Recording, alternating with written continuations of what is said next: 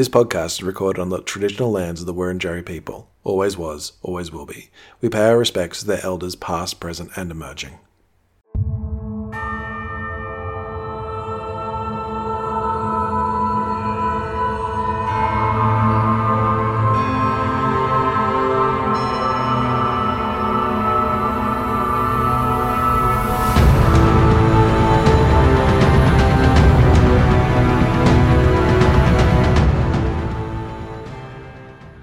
Hey awesome nerds, and welcome to another episode of D&D and TV, the weekly podcast where we rewatch and recap television shows that we really enjoy and talk about how the themes, concept and characters can be used in different role-playing games. I am your host Jeremy, and joining me today is my co-host Afif. Say hello, Afif. Hello, Afif. What is going on with my words today? I don't know, really. It's okay. I'm pronouncing names wrong, and I'm just... I don't know. Anyway, we are talking about Cyberpunk Edgerunners, the fantastic Netflix series. We are talking about episode 3 of season 1, Smooth Criminal. In this episode, surrounded by a group of rowdy Edgerunners, David makes a plea to join their team. Meanwhile, sinister forces plot to lure him back to Arasaka Academy. Bom, bom, bom. The drama. And this is, I believe, the last time we talk about Katsuo, the school bully, my favorite character. It is.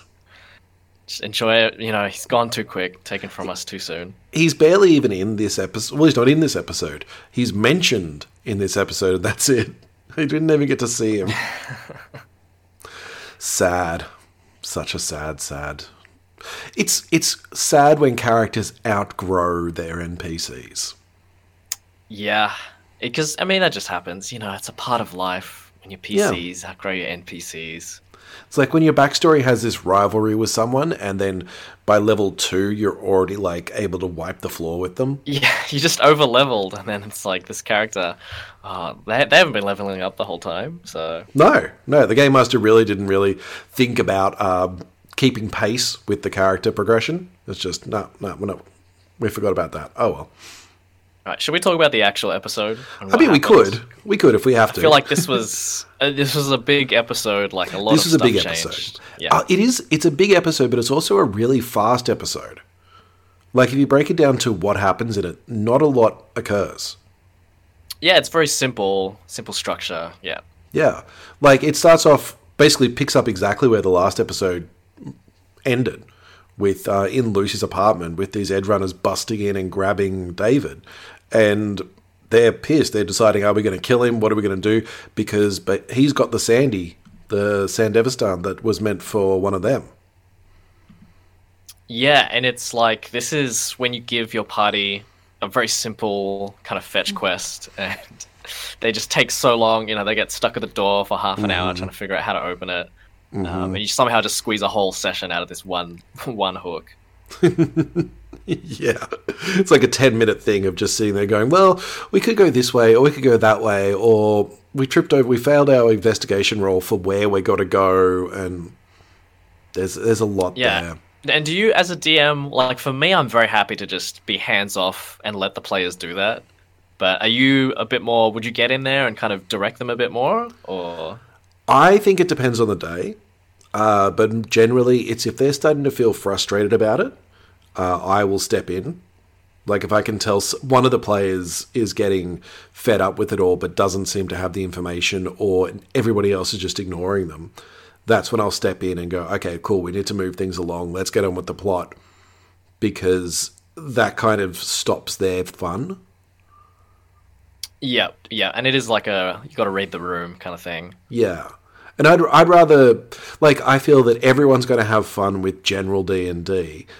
Shenanigans and getting lost in these little segues of, oh, we're going to have shenanigans. That's not fun for everyone. So I'd rather move those along if I have to. But most of the time, if everyone's having a good time, I'm just going to let it roll. I'm just going to just occasionally point out. I'll try to add fuel to the chaos. If I can. Yeah, and this episode also has like a classic mid-heist kind of plot twist, like competition. I love that which sequence. does feel like, you know, they're getting through the quest too quickly. So here's just like, let me just chuck in an extra bad guy or something like that. to just complicate it. I don't know. I've got some thoughts about that. We'll keep going through the episode real quick and get to that because I want to talk about. I think that's the main thing I want to talk about for this episode. Oh, okay. That whole. Well, I guess the big thing is just meeting the crew, right? That's the big thing because they're important. Yeah, and basically meeting the crew and finding out that the reason his mum had the Sandy was because she was going to sell it off to these people. And, like, that she wasn't the squeaky clean mother figure that he thought she was. No one's clean in City. No one's clean in Night City. Night City. But yeah, and he's also like, I can do it, I can help, and he shows off how cool he is with his Sandy. And the Cyberpunks are like, yeah, cool, I'm down with that. Yeah, and I think it's important as well with these characters. They give us context as well for especially the power of the Sandevistan. Because before that, you're just like, you have no context, right? As the audience, unless you're familiar with the world, you're just like, oh, this is something people can do, I guess. But seeing how blown away they are by all of it, gives you that. NPCs are great to expo dump. Yeah, there's a moment. That's what they're for, really. There's a moment when David says he can pay it all off. He'll work it off, and Maine, the Edge Runner's like, that's military grade hardware. There's no way you could ever afford that. Like, so it's already like saying a lifetime. Yeah. Even in his line of work. Yeah. There's like saying this is how much it's going to cost, but then also showing what it's able to do. They're like, oh wow, and you're special too. So classic special boy anime trope. It's just a nice way of indicating to an audience, in this case us, like in a D&D game, it'd be the party, or I guess the players. It's like having the NPC say, hey, that's a really special thing. Look at all the amazing things you do with it. Yeah, absolutely. I guess I want to say it's an example of show, don't tell, but it is very clearly telling, isn't it? It is pretty much. And I was going to talk, maybe we'll talk about it next episode, but there's a lot of parallels between David and Maine throughout the series. Oh, yeah, I think that's very intentional. Yeah. But maybe we'll talk about that next episode. Yeah, I think we'll get into next episode. Because that's an awesome. Anyway, so yeah, they leave. They've agreed to help him, to have him run a job with them, I guess, because he can move so fast. But he's upset that Lucy lied to him. He's having a sulk. And goes back and he just kind of sits staring at his mum's ashes. Gets a call from the principal, and basically, while he has been kicked out, the Arasaka Corporation has given him a scholarship. Yeah! But he has to apologize to Tanaka. Katsuo. Yeah, he's got to apologize. No, some of them. Oh yeah, the son, the father, who cares? You're right. Who cares? It doesn't matter. It doesn't matter, honestly, because he hangs up when Maine calls, and Maine goes over the heist. And I love the sequence they do where they're saying this will be the plan for the heist, and we get to see it happening at the same time. Like, that's just a nice... Oh, yeah, that's like a really smooth... It was like a smooth transition. Yeah. Kind of, yeah. Particularly because what goes wrong is... Like, everything goes perfectly, and it's the end of the heist that goes wrong. And that's when everything goes to shit and they have to go to the backup plan. So it makes sense to show us it as it's happening rather than show how it's meant to go and then show it how it does go. Because it kind of goes perfectly. Yeah. It's just something slips up and suddenly they're stealing a car and chasing down the freeway. And what did you think about the introduction of Rebecca's character? Because Rebecca's is an important character. Yes. Yeah. But like at the start, it's like, here's the crew, this person, this person. But they don't introduce Rebecca until... Do you think that's a bit weird? Do you find that a bit weird, or...? No, I feel that at that point, they didn't need to. Like, they were like, this is going to be the key mission. The key mission is going to be just us. It's going to be Sandy. It's going to be Kiwi. It's going to be Sandy. It's going to be David. Sandy. Just call him Sandy. Yeah. It's going to be David. It's going to be Dario. It's going to be Maine and Kiwi. That's all you need to know. Like, Pilar's not even there. Mm-hmm. So... It's like there's a backup plan that Maine knows, but David is just there to do his bit and get out. He doesn't need to know anything else about it. Yeah. So I feel it makes sense that we're not introduced to him, to anyone else, because why would David be introduced to them yet? Yeah, and that's also like a good good lesson there, I guess, is to not overwhelm people with information, because they're not going to remember. They're not going to know. Well, this is an interesting point, that we're not overwhelmed with information. And a little bit later, when Faraday shows up at the party, he's saying that Maine doesn't need all the information. Oh, the parallels. Yeah, it's like you don't have to I tell love everyone Faraday's everything. eye. His Faraday's design eye's on the eye. amazing. His eye's so cool. I love it. Yeah, he looks like a human-sized angel from Neon Genesis. Oh, yeah. Yeah.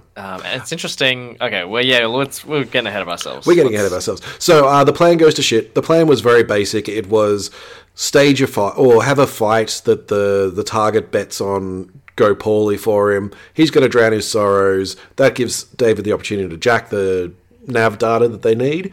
But apparently the guy has to leave early, so they try to get it directly from the car. That doesn't work. This is when Rebecca shows up, trying to distract him.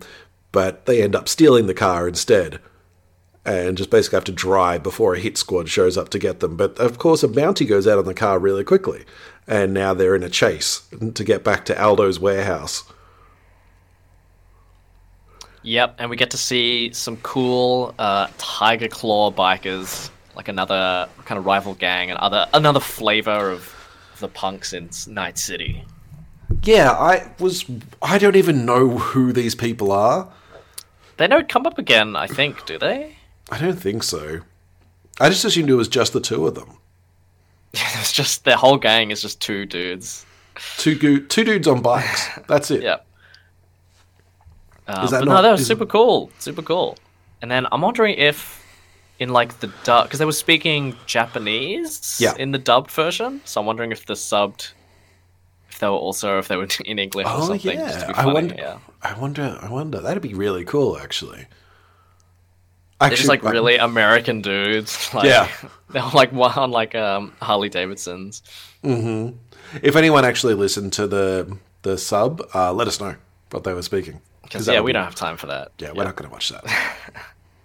Anyway, David kills both. Well, no, actually, David kills one of them with some fancy driving. He just like gets him plowed up by a truck. But the other one shows up just as they get to the warehouse, and like we get to see Lucy in action, which is awesome too. And her cool wire weapon. I forget the name of it. It's like hot wire or something, or like I call it a wire. nano whip. That sounds better than or a monofilament whip. Oh, that sounds correct. I've read a lot of sci-fi. But it was super cool getting to see like her in combat. Yeah, and it seems like she's very talented, more so than you'd expect. Like she seems someone who hits fast and then runs off, but she seems to actually have some packing power when she hits someone. Oh, it's called a mono wire. Sorry, I just. Oh damn! I was so close. The mono wire basically just cuts this guy into like little chunks of sausage. Yeah, and he just doesn't care at all. He just keeps fighting. No. Like it's just you cut off one arm, and then he's got like a different spike coming out a different part of his body. Like it's Well, I think this is a really telling thing about Cyberpunk, that they can lose limbs, and they're like, "Yeah, I'll just get that replaced." It's a great whenever you're dealing with like hit points in RPGs, and you're like trying to visualize it, and it's normally like really tough to like he's lost 20 HP, but he's still got 5 left. Like, how do you kind of represent that? In Cyberpunk, you're like, oh yeah, his legs have just been totally cut off, but he's still going because he's still going.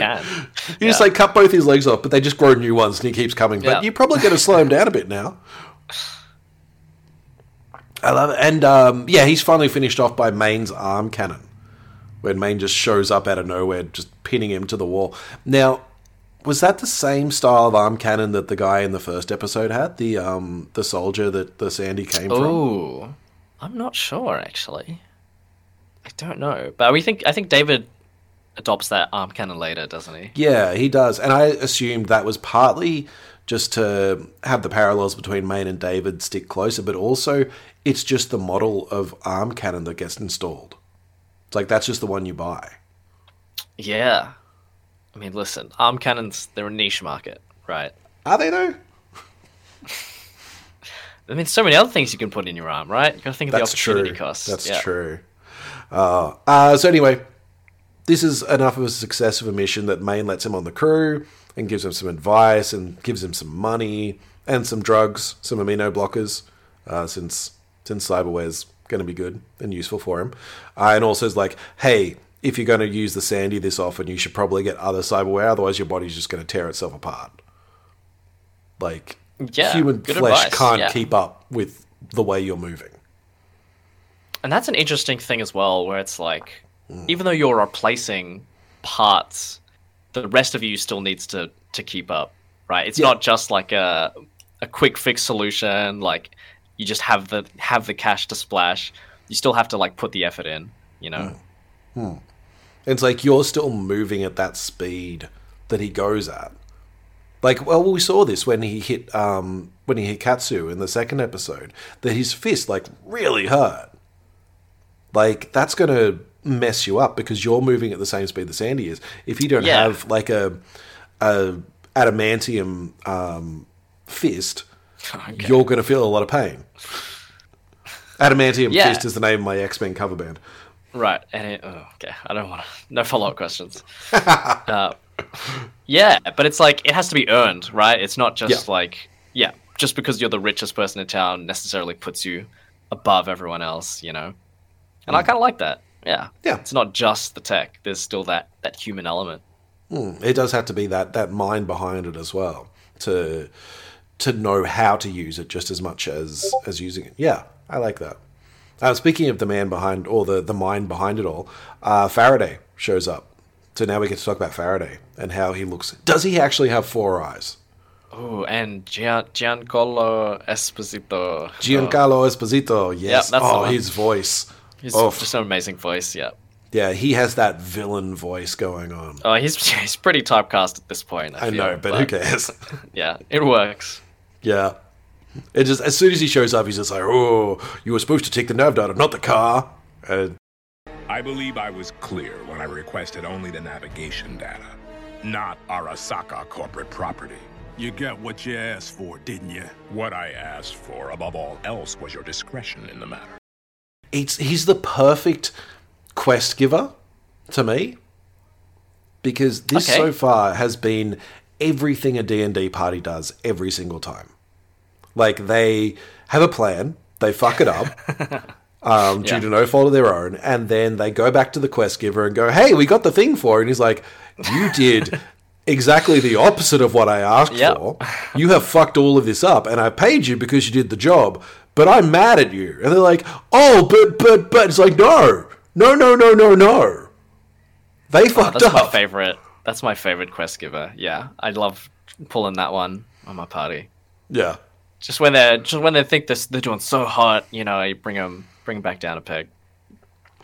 Maine's response very much is, he's like, you didn't tell us everything, and Faraday's saying things like, you don't need to know everything, that's my job. And it's a great way of, like you said, pulling them down that peg of, you're the heroes of our game, but you're not the heroes of the story right now.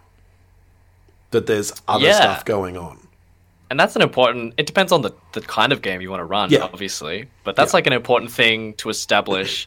That's like one of those early things they tell new DMs and for like people who are new to D&D, like, you can just die if you pick the wrong fight, right? Like, this is a big world, and it's not like a video game where it's all linear and it's scaled to you necessarily, right?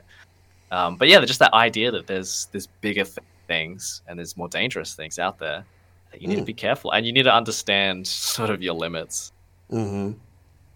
That there is a bigger story and more dangerous things than the stuff right around you right now. And the Game Master's there to shepherd you, but if you want to immerse yourself in that world, you have to accept that there are going to be some things that are way beyond your capabilities.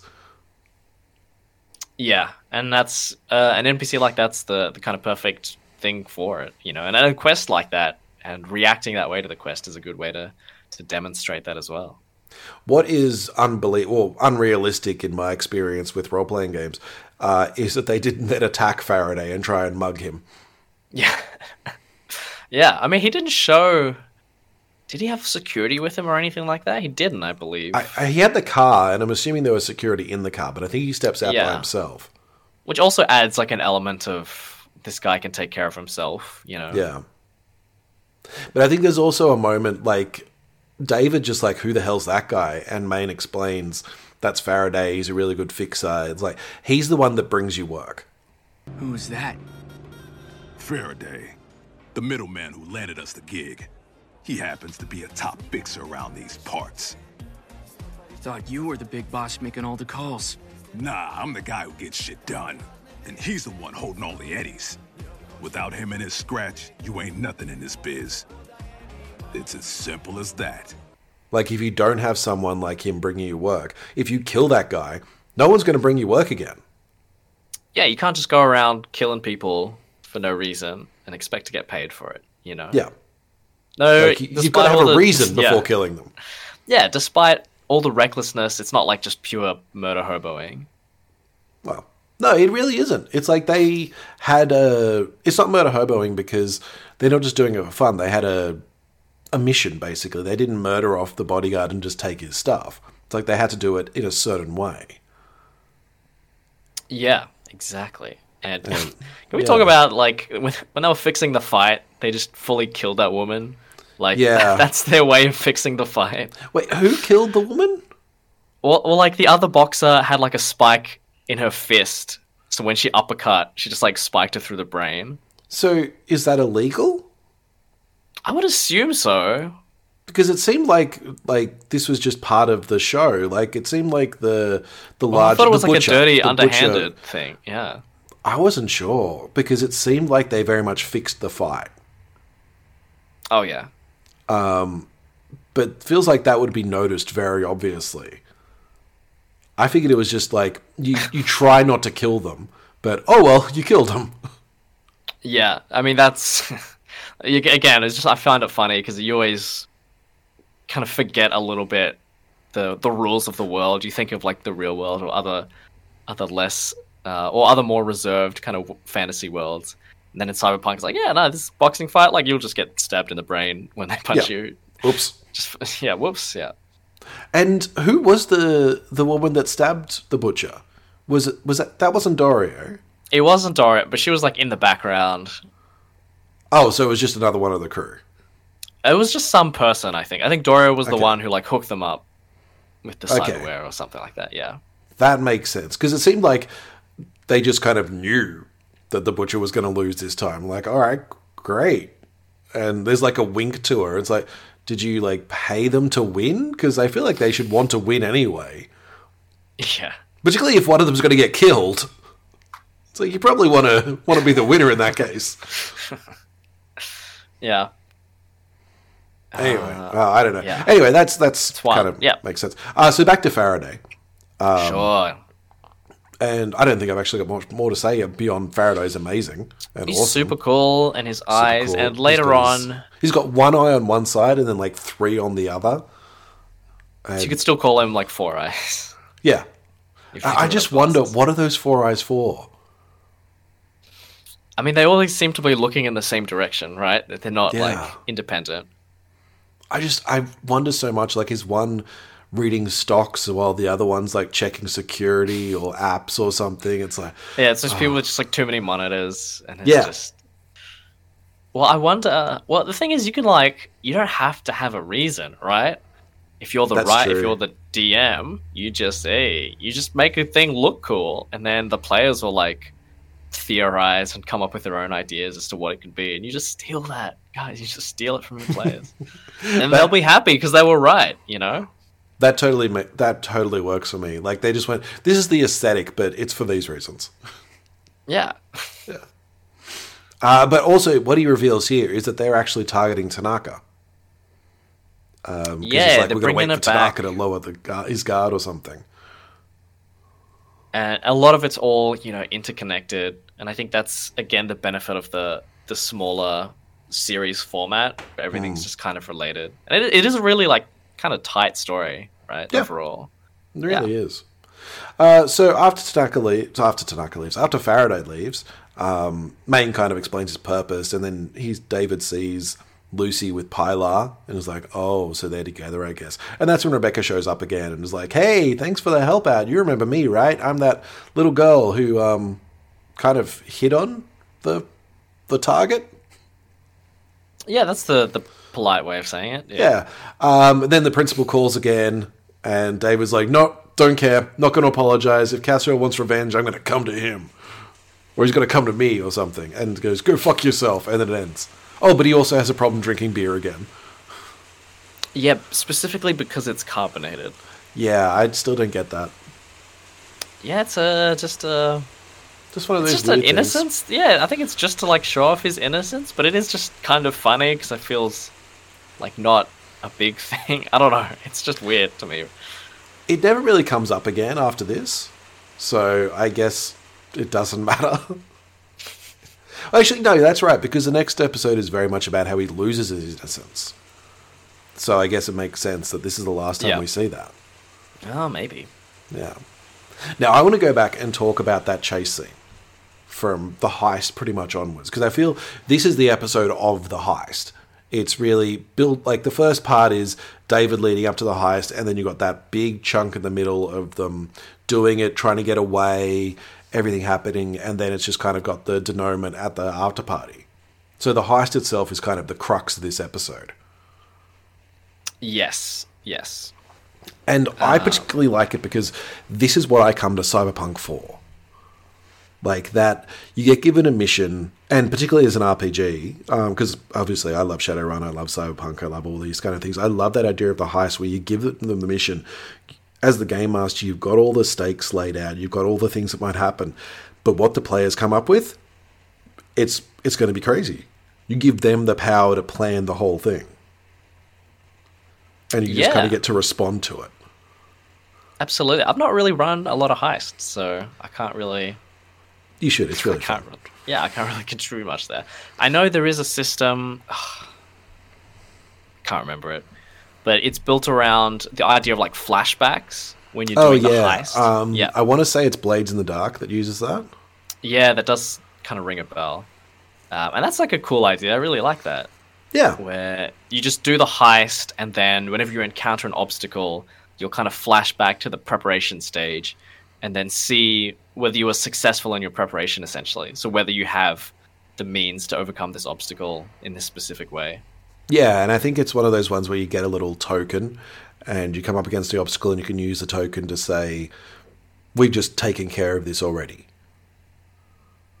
And obviously the Game Master is going to throw more obstacles than there are tokens. Yeah, I mean, that's the other problem. This happens in like 5th edition with stealth checks, I find, where you want to keep asking for checks, but then, that just increases the chance of failure. And so like, how do you find that balance of like keeping the stakes high, but without it just like crumbling at the slightest kind of misfortune or failed roll? Well, I think this is the example of how to do that. Actually, because everything goes right in their first heist, in their first part of it. Like, it's very simple. Everything works with the fight. David grabs the chip. It's all good. And then they realize they're going to have to extrapolate. They're going to have to use the backup and distract him again. Yeah. And it's more you just keep adding stuff to it rather than making them check for the same thing over and over. Yeah, and rather than, I guess, not necessarily like sticking to the original goal, right? You're kind of shifting the goalpost a little bit. Yeah. But also doing it quickly enough that they can't have enough time to think about it. Oh, you don't want to give D&D players time to think. No, if you give them time to plan, then they're just going to be there for 3 hours. But I'm thinking about this because they just go, okay, they only had 2 options. They could get it directly from the car, but that would be too obvious, so they don't want to do that, so they've got to get it from the chip. They're getting it from the chip, and then they realize he's going back to the car. He's going to realize the chip's gone. So they have to go do it from the car anyway. And I'm thinking about, like, what are their success rolls? This is when Rebecca shows up and is trying to distract him, and, like, her success roll works. But it only delays him for a certain amount of time. Yeah. And in theory, there's even, like, another option where they could, like, kidnap the guy or, like, interrogate him, something like that, right? There's still other... Yeah. There's still a whole bunch of options. And it's like, okay, cool. So now you're in the car and you're doing these things. And it's like, okay, you're doing these success rolls and you've got it. But also now time's up. And you're trapped in the car. So it's not making them roll and roll and roll until they fail. It's giving them some success and then saying, but something else has happened and you've got to deal with that now. Yeah. And I love the inside of the car, and I love how it's got the wood specifically, because I feel like that's such a, even like now, obviously that would be a great status symbol, but I feel like in the world of Cyberpunk, even more so. And that's come up in, what was it? It comes up in Blade Runner, I think, where there's like real wood. Yeah. Well, Talk it's about how amazing that is. looking at Do Androids Dream of Electric Sheep, like that it's based on, and it's one of the blueprints for Cyberpunk. It's all about him. I think I'm trying to remember what he's actually trying to buy. It's like a real live animal, like rather than an electronic one. He wants to buy a real animal that he can then have as a status symbol. Do we see any animals in Cyberpunk? I don't think so. That's interesting. I have to look into that. Unless you count the humans as the animals. Cyber rats. I just see a little rat running along with like a chip in its head as it learns karate. It's got a little rat-sized Sandy. Yeah, just moving so fast. Somebody's got to have done that, right? In the Cyberpunk world, like for sure. Someone's been testing on animals. But yeah, I just think that chase sequence in particular, like chase sequences in D&D in particular, are very hard to do. And every time I've tried to run one, they've failed, and I've stolen from all the other systems I can think of to try to make chase sequences work. And I still haven't been able to get it to work. So I'm really impressed every time there's a chase sequence. I'm like, I don't know how you do this, but it looks so cool. Yeah, I've briefly we talked about this the other day actually. Yeah. But one of the problems that I have in D&D is just like the range and the difference in ranges, because like the long range spells and like the longbow range is so big. Yeah. And it's just, if you break it down turn by turn, like you'll be there all day with them just peppering shots in a chase sequence, potentially, because it's just not really designed around that. And I often try to use something like the Starfinder chase system, where you put them more in bands, and the difference between each band is like 500 feet or something. So is this in like spaceships? Like yeah, or is this okay? Yeah, in their version it's in spaceships, but I do the same for chases as well. For D&D, like just foot chases, I'm just saying, okay, when you're both in the same band, you can make ranged attacks and you can make melee attacks or something like that. But when you're in a different band, they're just too far away. Yep. But you can still see them and you can kind of know where they're going. And that way it cuts down on them going, okay, I'm just going to shoot at them. It's like you can try, but it's going to be really far. Yeah, and side note that you can actually use that, like, that's a good system for just combat in general. Like, if you want to be kind of abstract and loose, kind of theater of the mind, you just say, like, okay, either they're close enough to get in melee, or they're not. Yeah. Or they're close enough to be in range, or they're not. Like, and that's pretty much it, yeah.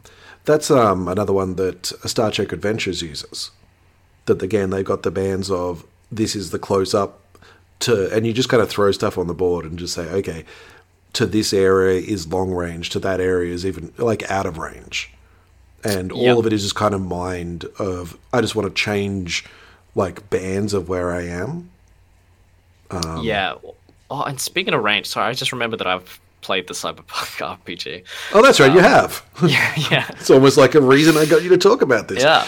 Well, because compared to like D&D where you roll to hit versus like their armor class, in the Cyberpunk RPG, the number you're trying to beat when you're making attack rolls is based on the distance to your target, essentially. Ah, okay. And that distance will obviously vary depending on the weapon you're using, and there'll also be like a sweet spot. Like for the rifles, I think it's if you're too close, the number's a bit higher because it's not effective range. But yeah, basically that number you're trying to hit is based on range. So that's a big thing in the Cyberpunk RPG. Yeah, that makes sense. Should look into those. And it also means you're just trying to hit the same numbers every time, which in a way, like it simplifies it a bit because it's not dependent on the enemy, Yeah. Yeah, I like that because you can kind of boil it down to, I just need, much easier to learn anyway. It's like you just need to get a 4. And then at it's this just the point. player doing it themselves, right? Like, it's not the DM. You're not having to do the back and forth, like, oh, does this hit? Oh, wait, let me check, you know? Yeah. No, I like that. Yeah. Oh, I'm definitely gonna have to play Cyberpunk. Ah, yeah, absolutely. I did manage to snag a, I've ordered a, what's it called? The GM screen. 'Cause I've been Oh, looking of for one course. those. Yeah. Of course. Why Yeah. wouldn't you, as a Yeah. GM screen collector? I love GM screens, yeah. They're the best. They really are. Anything else you'd like to say about this episode? Oh, absolutely. I saw it in my notes. I just saw it now. There's Fantastic. There's a bit at the start of the episode. It's one of my favorite things in Mm-hmm. movies and TV shows where he says, "So you guys are cyberpunks, huh?" Mm-hmm. What is this, some kind of edge runner? Some kind of name drop. I thought you were going to mention what Maine calls him when he's chewing him out for stealing his Sandy. He's clapping his Sandy, he says. Oh, yeah, they're clipping, yeah. He calls him a piss nipper. You hear that? Should just rip the damn thing out myself. Maybe then you'd finally learn not to clep shit that ain't yours, you piss sniffer. Must have missed that one. I don't know what a piss nipper is, but that is a great phrase that I'm going to call people it from now on. Yeah. Yeah, good luck with that. We'll see. Yeah, we'll see how it goes. No, I like that as well because it's never really explained what a cyberpunk is beyond a punk who is true, yeah. cyber. It's one of those, like, everyone says it, but, like, you're too afraid to ask because, you know, at Mm-hmm. this point it's too late. Yeah. It's like, you're cyberpunks, aren't you? It's like, they're 7 foot tall, they're made of muscle and chrome. I suspect they might be. Yeah, that would make sense. And it feels like there's only like 3 different type versions of people in this world. There's corporate people, there's bums, and there's cyberpunks. It's like, if you don't fit into one of those 3 categories, you're no one. You don't exist. Yeah. Yeah, at least in... I haven't played as much as the video game. But I know there's, like, other types. There's a little bit more diversity. I should hope so. Game. There's got to Yeah. be someone selling hot dogs. But it works. It works for the show, right? To just Yeah. distill it down to those 3. Yeah, absolutely. Yeah. And I think it seems pretty clear of what cyberpunks are. It's like, if you're doing this stuff, you're criminal. Like, this is It's like, it's different not flavors polite of criminal. society. Yeah. You've got corporate criminal, and you've got, like, high class and low class, essentially. Yeah, like Faraday is the high class, the white collar criminal. Yeah. Yeah. Is that we talk about most of this stuff? It's not I think like we it's said. It not was a a big pretty episode. simple episode. Yeah, it was a And pretty I simple really like episode. that for it. It's like, it's just start, middle, finish. That's all you really need. It's like, there was a problem, it got solved, and now we move on to the next episode. I mean, it was very high simple. octane. You know, it was a lot of action. Yeah. Yeah. Thankfully, we're going to have a new segment on D&D and TV, because we've actually received a question from a listener. So if you've got questions, send them through to dndntvpod@gmail.com. But this question comes in to us from long-time listener, first-time caller. I'm not going to give their name because they asked me not to. But they've said, if you had to have a piece of hardware installed, cyberpunk style, what would you give up? Now, I'm going to assume that means, what would you have installed? Like, would you have your lungs taken out and put better lungs in? Yeah. Or, Are we living in a cyberpunk world? I'm going to assume yes. Okay. Because this is an interesting one. I was wondering about this as well, to tell the truth. Because thankfully I had the question earlier, so I could have a think about it. I'm just springing it on a thief right now. He had no knowledge of this going forward. I think I would probably do something with my stomach. Your stomach? Certainly something to do with organs. Like, to be able to process things a bit better. Like a liver, so you can just drink a lot. Yeah. Okay, Yeah, I can see or that. like even the stomach staple idea. It's like, well, you reduce it and you don't gain weight as much. It's like, that seems like the kind of thing I'd do. And it's like, yeah, I'm just going to not have to think about this stuff. It's the same as why I have a dishwasher.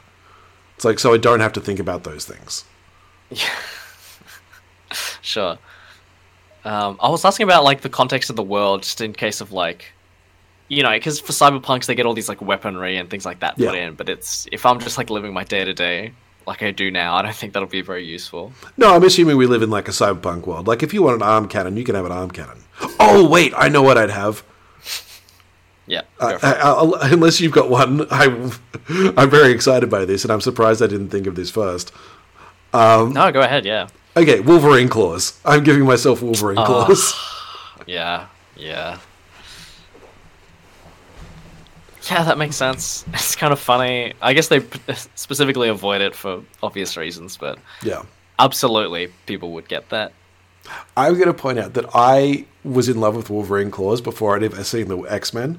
Going back to Shadowrun again, there's a shot of the street samurai, and he's got like his hand up in front of his face, and the claws are coming out of the back of his hand. I'm like, that's the best thing ever. I want those. And then I discovered Wolverine. And it's like, well, of course.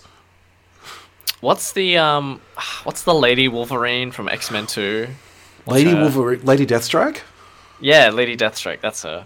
Okay. Yeah. What if I got like that, like the claws, but I only got them on one hand? That would be cool. Yeah, this is Which an hand? inside reference that no one else is going to get. if only the nails on one of my hands can grow. But which hand is the question? No, I think actually I would get like eyes. I'd get like cyber Oh, yeah. eyes. I think those would be cool. I'd like to be able to see things, stuff like X-ray or heat vision. See, I don't think I'd do anything to my eyes unless I had a problem with my eyes. So my eyes already got Yeah, problems. that's true. That's true. As soon as my sight started to go, I think I'd replace one eye. Yeah, one eye is like a cool idea.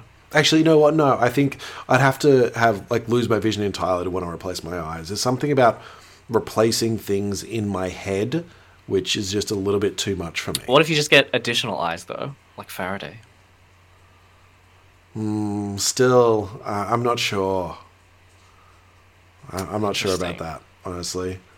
It's Okay. a little bit too